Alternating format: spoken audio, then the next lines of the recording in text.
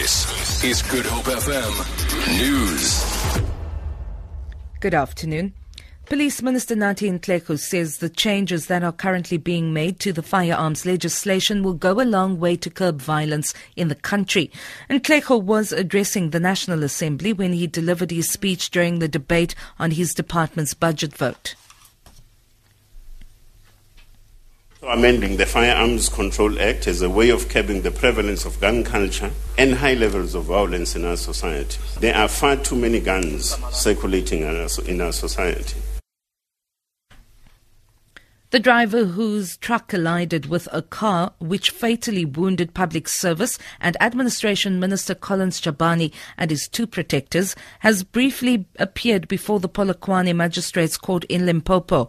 The matter has been postponed to the 18th of August for further investigations. Amukelani Rigotso has been charged with culpable homicide, reckless driving, drunk driving and driving an unroadworthy vehicle. It is alleged that Rigotso made a U-turn on the N1 and Minister Chabani's vehicle crashed into the truck, killing him and his protectors. The ceremony for the first coronation of the AmaXhosa King at the Nkadu Great Place in the Eastern Cape has started. Locals have been celebrating and singing traditional songs to mark the first ever coronation of a king in a democratic South Africa. The coronation of AmaXhosa King Pendulo Sikau comes nearly a decade after his father's passing. President Jacob Zuma will officiate at the event and hand over the certificate of recognition. Chairperson of the Eastern Cape Provincial House of Traditional Leaders, Nkosi Nkgamakgoblala Matazima. As we all know, that after all of us were conquered by British, we were forced to use their language. Now, this day signifies the importance of our own. So then, therefore, this becomes a very, very important day for us. Rescue teams have resumed their search for a 25-year-old man who went missing on Table Mountain. EMS spokesperson Robert Daniels says they are conducting a ground and air search.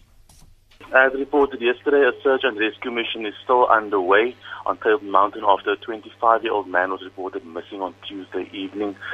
Police located his car at the end of Table Mountain Road yesterday morning, and emergency medical services, various search and rescue teams, police and our own AMS helicopter are still assisting with the search.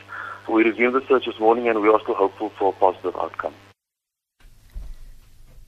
3 generals who tried to overthrow the president of Burundi, Pierre Nkurunziza, have been detained in the capital, Bujumbura. One of those arrested is the deputy leader of the coup, General Cyril Ndayiriki. Nkurunziza is expected to make a national address shortly. Emmanuel Ngunza reports. 3 renegade generals have been arrested. One of them was the deputy leader of the coup, Cyril Ndayirukiye. The whereabouts of General Godfrey Niyombare, the man who led the revolt, is still unknown. President Nkurunziza is returned from neighboring Tanzania. The president was attending a regional summit when the coup attempt was launched. For Good Hope FM News, I'm Vanya Kluter-Collison.